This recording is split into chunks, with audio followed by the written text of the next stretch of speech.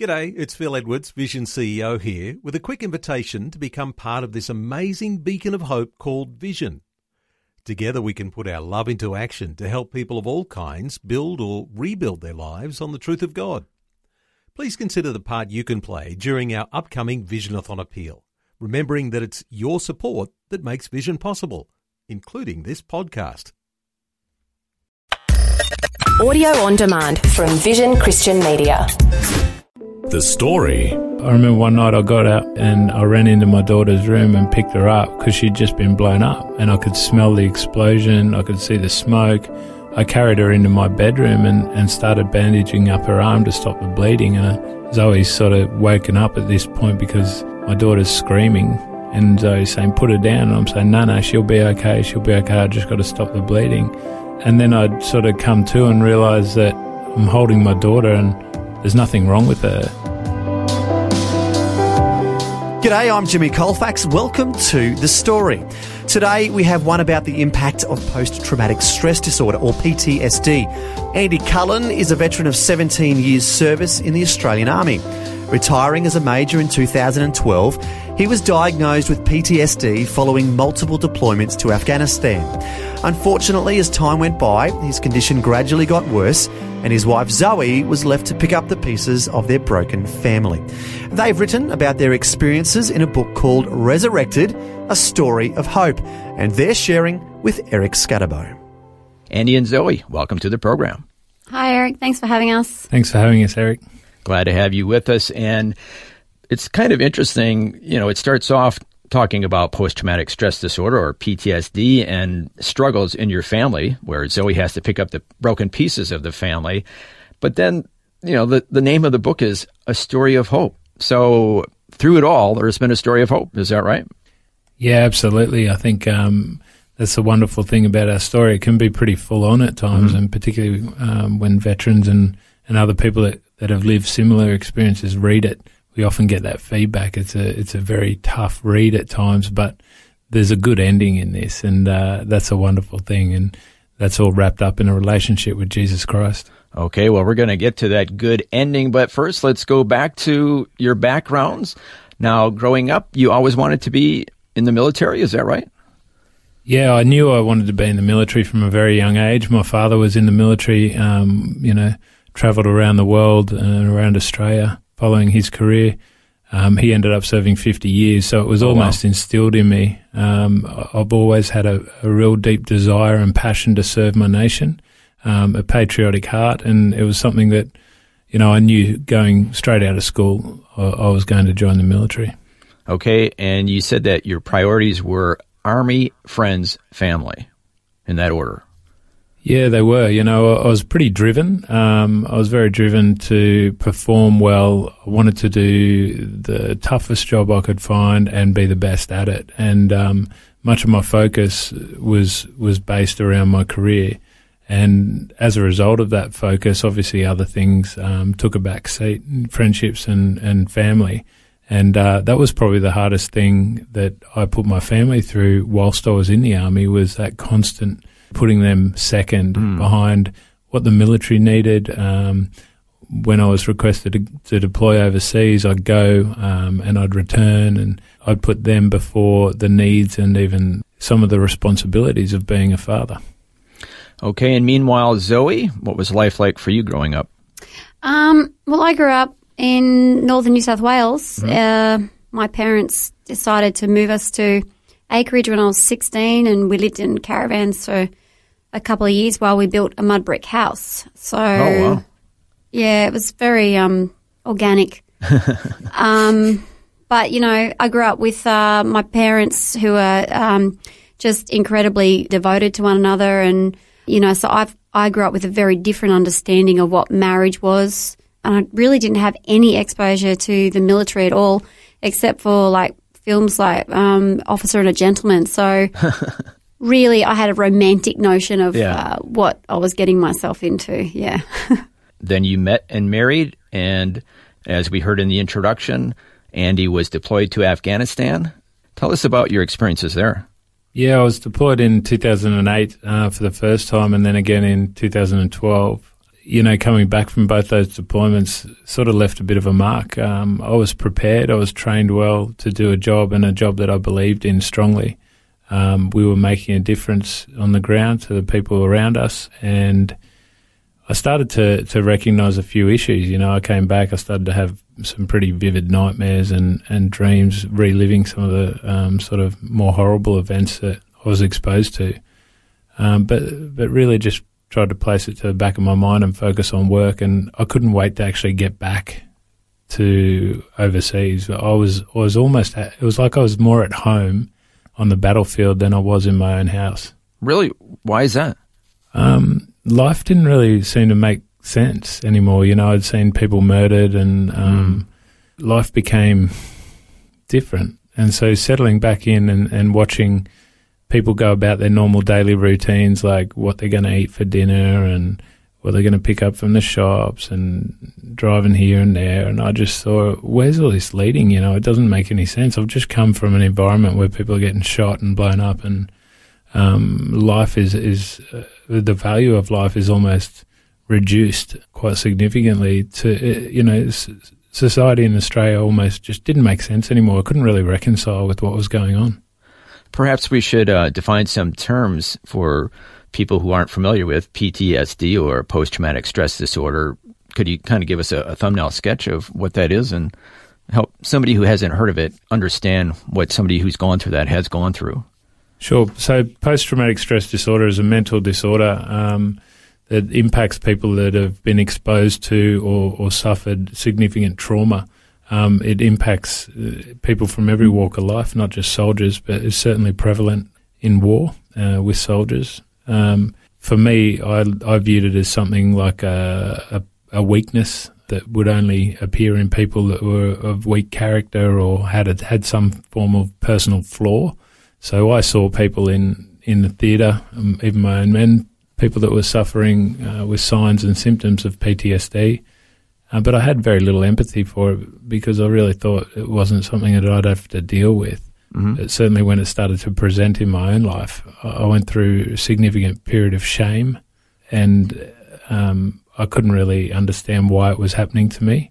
It wasn't supposed to happen to me. I was tough. I was competent. I didn't really have any issues whilst I was deployed. So, I just got on and did my job, simply put the images and sounds and smells of horrible things that were happening around me to the back of my mind and didn't deal with anything. And that allowed me certainly to operate really effectively at the time in a theatre of war. But the reality is we are impacted by our environment, and if you don't address some of these things, they certainly will pop up and make you address them at some point. I mean, at the end of the day, we are human beings. I mean, if we see stuff that's traumatic, it's going to affect us.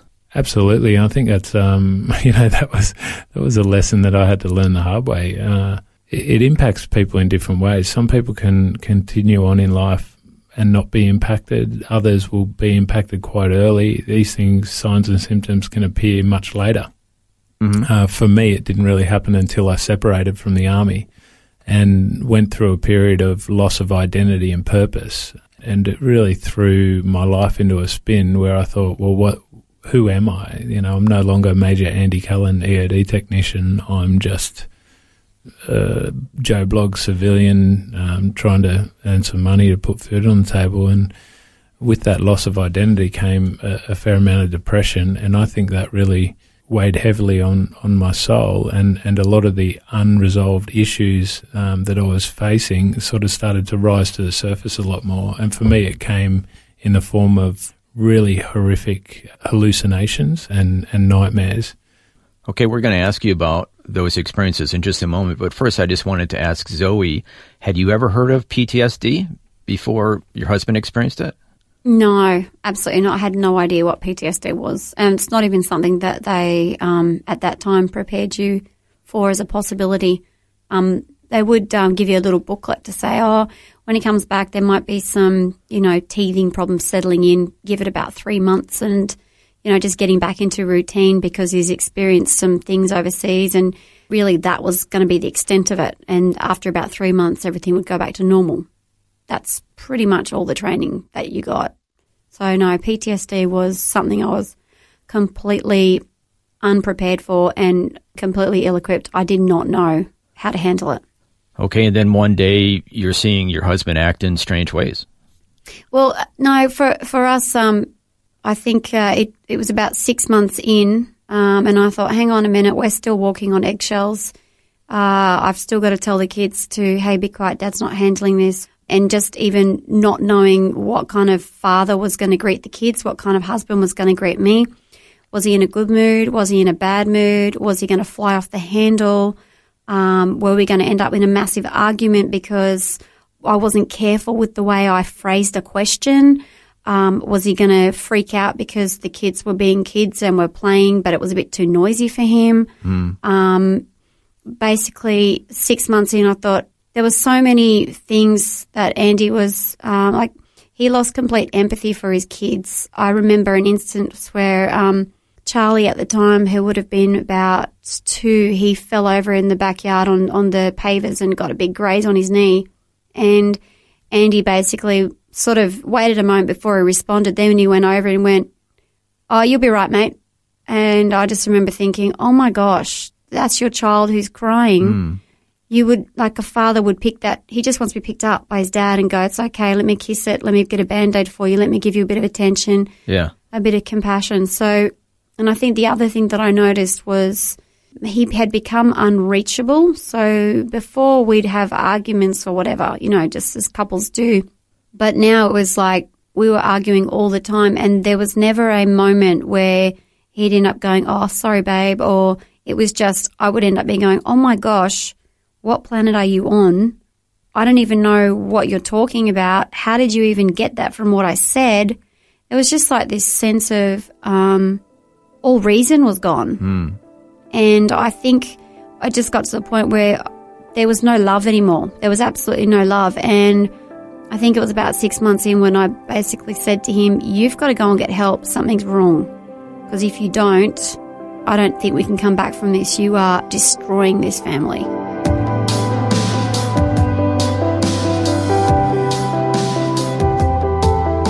You're listening to The Story.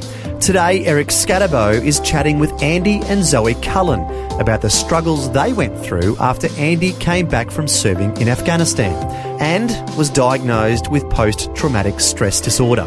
We'll find out how God brought hope and healing to their lives when we return. If this program has highlighted something you'd like prayer for, we'd love to pray for you. Call 1-800-PRAY-FOR-ME. That's 1-800-772-936. It's a free call.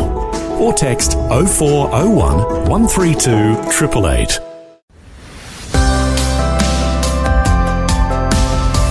You're listening to The Story. Today, Eric Scatterbo is chatting with Andy and Zoe Cullen, authors of the book Resurrected, A Story of Hope, about their journey through PTSD following Andy's multiple deployments to Afghanistan.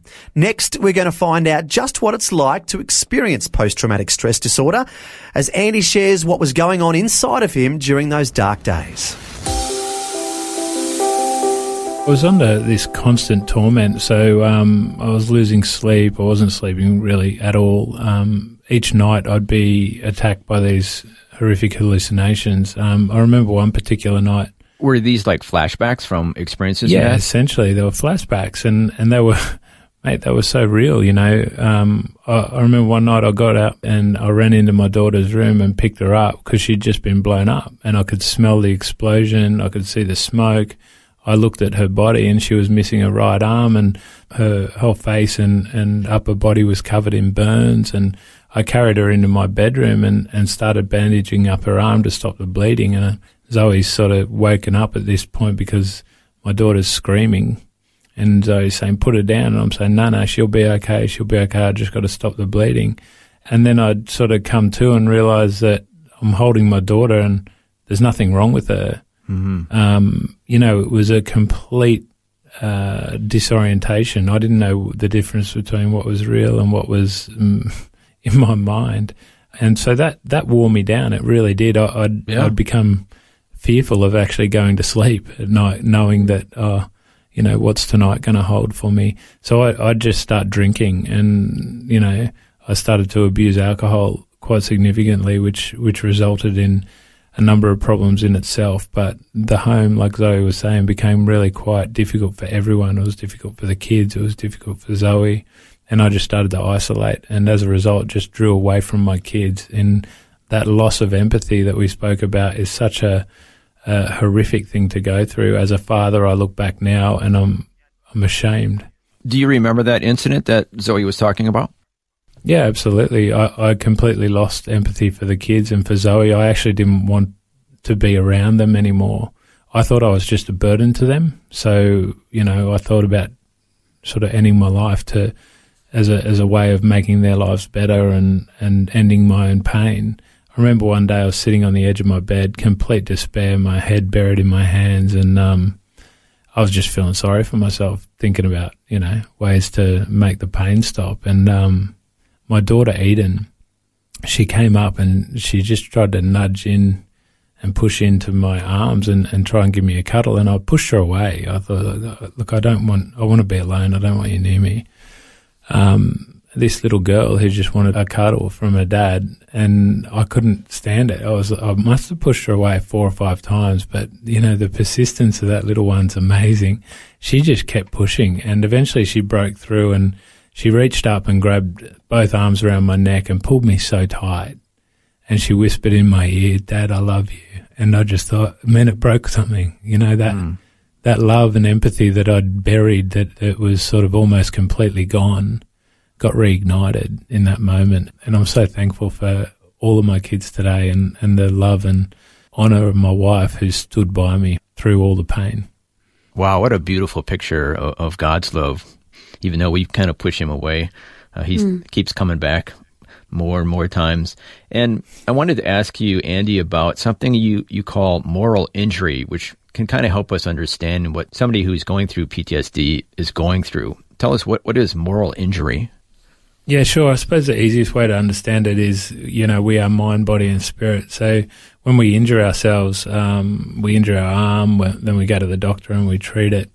If we've got a mental injury, we'll treat that. But no one really talks about the soul or the spirit injuries. So a lot of the things that I witnessed in Afghanistan left a mark. They left a wound to my soul, things that I couldn't reconcile with, things that didn't make sense to me. I'd seen innocent children and women murdered, torn apart, and those sorts of things just kept tormenting me because I hadn't been able to deal with that and move on. And unless we're able to deal with those things, they will continue to present in ways that can sort of bring us down. So a moral injury is exactly that, or something that goes against your moral code. So it's wrong. It's wrong and it doesn't make sense. And whether you've witnessed it, been a part of it, or however that's impacted in trauma in your life and however it presents itself, it's going to leave a mark, so it needs to be addressed.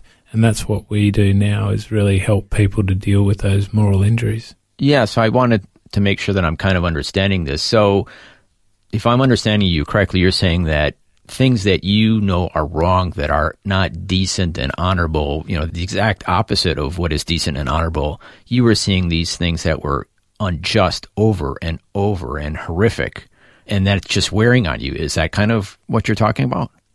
Yeah, absolutely. So it wears down the soul to a point where you just get completely overrun and overrun by injustice, I guess. Absolutely. And we need to address that. We need to treat moral injury, and a lot of the things that underpin that are the root cause of other issues. So, a lot of people that suffer PTSD suffer from alcoholism, anger.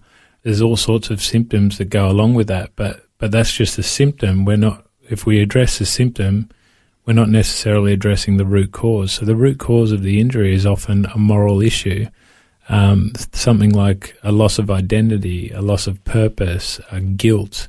A lot of people go through false guilt. I certainly did. I had incidents in Afghanistan where I thought, if only I'd done this, maybe those kids wouldn't have died. If only we had turned up earlier. If only, we were in that location. If only I'd seen that roadside bomb. So there's all these ideas of false guilt that need to be addressed. Forgiveness, forgiveness of self and forgiveness of others. And it's through Christ that we are able to learn how to go through those things and actually deal with them. So we're dealing with the root cause that addresses really all the fruit of that. So all the symptoms can then be addressed properly. In addition to the moral injury, you said that you suffered from a loss of purpose, identity, and depression. Can you kind of take us through some of those feelings? Yeah, sure. So my identity and purpose were really wrapped up in my role in the military. I was very proud of what we were doing. We were involved in a very specialist field of the military, and it was tough. It was a tough job, but I loved it, and I still miss it. You know, the camaraderie, the feeling of working alongside your mates. That's who you go back to war for. It's not the country's sort of political agenda. It's about fighting alongside one another. So when I was removed from the military, I really struggled. I was like floundering like a fish out of water, you know, trying to identify who I was now and what my purpose in the world was and how I fit in. And that really threw me into a bit of a depression and a cycle of pain, which I turned to alcohol, like a lot of people, to try and deal with that. But it was actually something that Zoe identified and helped me to identify through Christ that I had another identity. I had a lot more purpose. That your purpose was as a father, as a husband. Yeah, absolutely. So she said, you know, you are a dad, you are a husband, you've got a lot of these things where you need to look at life a bit differently. And I didn't actually see value the same way then that I do now. So it took asking a question of God, who am I? You know, what is my purpose? I'm reminded of a story when I was admitted to a psychiatric hospital on the Gold Coast, and I was laying there in a pretty bad way. I'd reached the bottom of myself, and I was contemplating suicide, and I picked up a Bible, and I opened it to the chapter 2 Timothy 1 verse 7, and it says, "You are not made with a spirit of fear, but of power and of love and of sound mind." And those three things were completely opposite to what was going on in my life and what the world was telling me. Sound mind, I was literally in a psychiatric hospital. I don't think they put people of sound mind in there. No, I don't think so. Yeah. Power, I'd lost my job. I couldn't provide for my family. I couldn't pay the mortgage. I'd lost my identity as an officer in the army. I had no authority. And love, I was actually going through that complete loss of empathy and love for even my own children, like we spoke about earlier. But in that moment, I decided, okay, God, if you're there, you need to turn up in a real way and help me out, because I'm at the bottom. I can't do this in my own strength anymore. And I surrendered to him, and I decided in that moment to believe his truth over who I was rather than what the world was saying. And how did having a relationship with your Heavenly Father and completely surrendering to Him, how did that help to heal the moral injury that you were talking about earlier? Well, it wasn't a radical salvation or complete healing, although I would have loved it at the time. It was a journey, mate, and it was a journey about, you know, digging into the gospel, working out who I was, and developing a relationship with Jesus. And it's something that I still do today. You know, I'm constantly going back to the Bible. I went through a period where I couldn't read. The PTSD was affecting my cognitive abilities, and it was very frustrating for me. So a mate actually directed me to a YouVersion Bible app. I could listen to the Word, and I started listening to it. And instead of laying in bed being fearful of going to sleep and being tormented, I started just falling asleep listening to the gospel. Wow, just listening to God's word over and over. Over and over again. And you cannot hear the word of God without being changed. So I was going through a change. I was going through a growth, and a spiritual growth that was astounding. And I went through a lot of ups and downs in that journey, but in the end, it just drew me closer to God. It gave me new purpose, a new identity, and got us to the point where we're at now, where I feel like I'm living God's purpose for my life and nothing has been wasted. That was Eric Scatterbo chatting with Andy and Zoe Cullen about the struggles they went through after Andy came back from serving in Afghanistan and was diagnosed with post-traumatic stress disorder. But, as we just heard, the Lord broke through the darkness and chaos that was going on in Andy's mind, and he began to heal. But that's not how the story ends. Next time, Zoe shares her side of the story and what it was like living with a spouse experiencing PTSD and how she eventually called out to the Lord in desperation for help. The good news is that they are now helping other veterans suffering from PTSD. To find out more, their website is psdresurrected.com. And once again, the name of their book is Resurrected, A Story of Hope. Well, until next time, we'll hear part 2 of Andy and Zoe's story. I'm Jimmy Colfax, encouraging you to share your story with someone today. Next time on The Story. I just got to the point where there was no love anymore. There was absolutely no love. And I think it was about 6 months in when I basically said to him, you've got to go and get help. Something's wrong. Because if you don't, I don't think we can come back from this. You are destroying this family. Andy Cullen was diagnosed with post-traumatic stress disorder after serving in the military in Afghanistan. His wife Zoe says when he came back, he was prone to dramatic mood swings and other unpredictable behaviour. She shares how God brought healing to their marriage and family next time. The Story. Just another way Vision is connecting faith to life. This program is a production of Vision Christian Media. To find out more about us, see vision.org.au.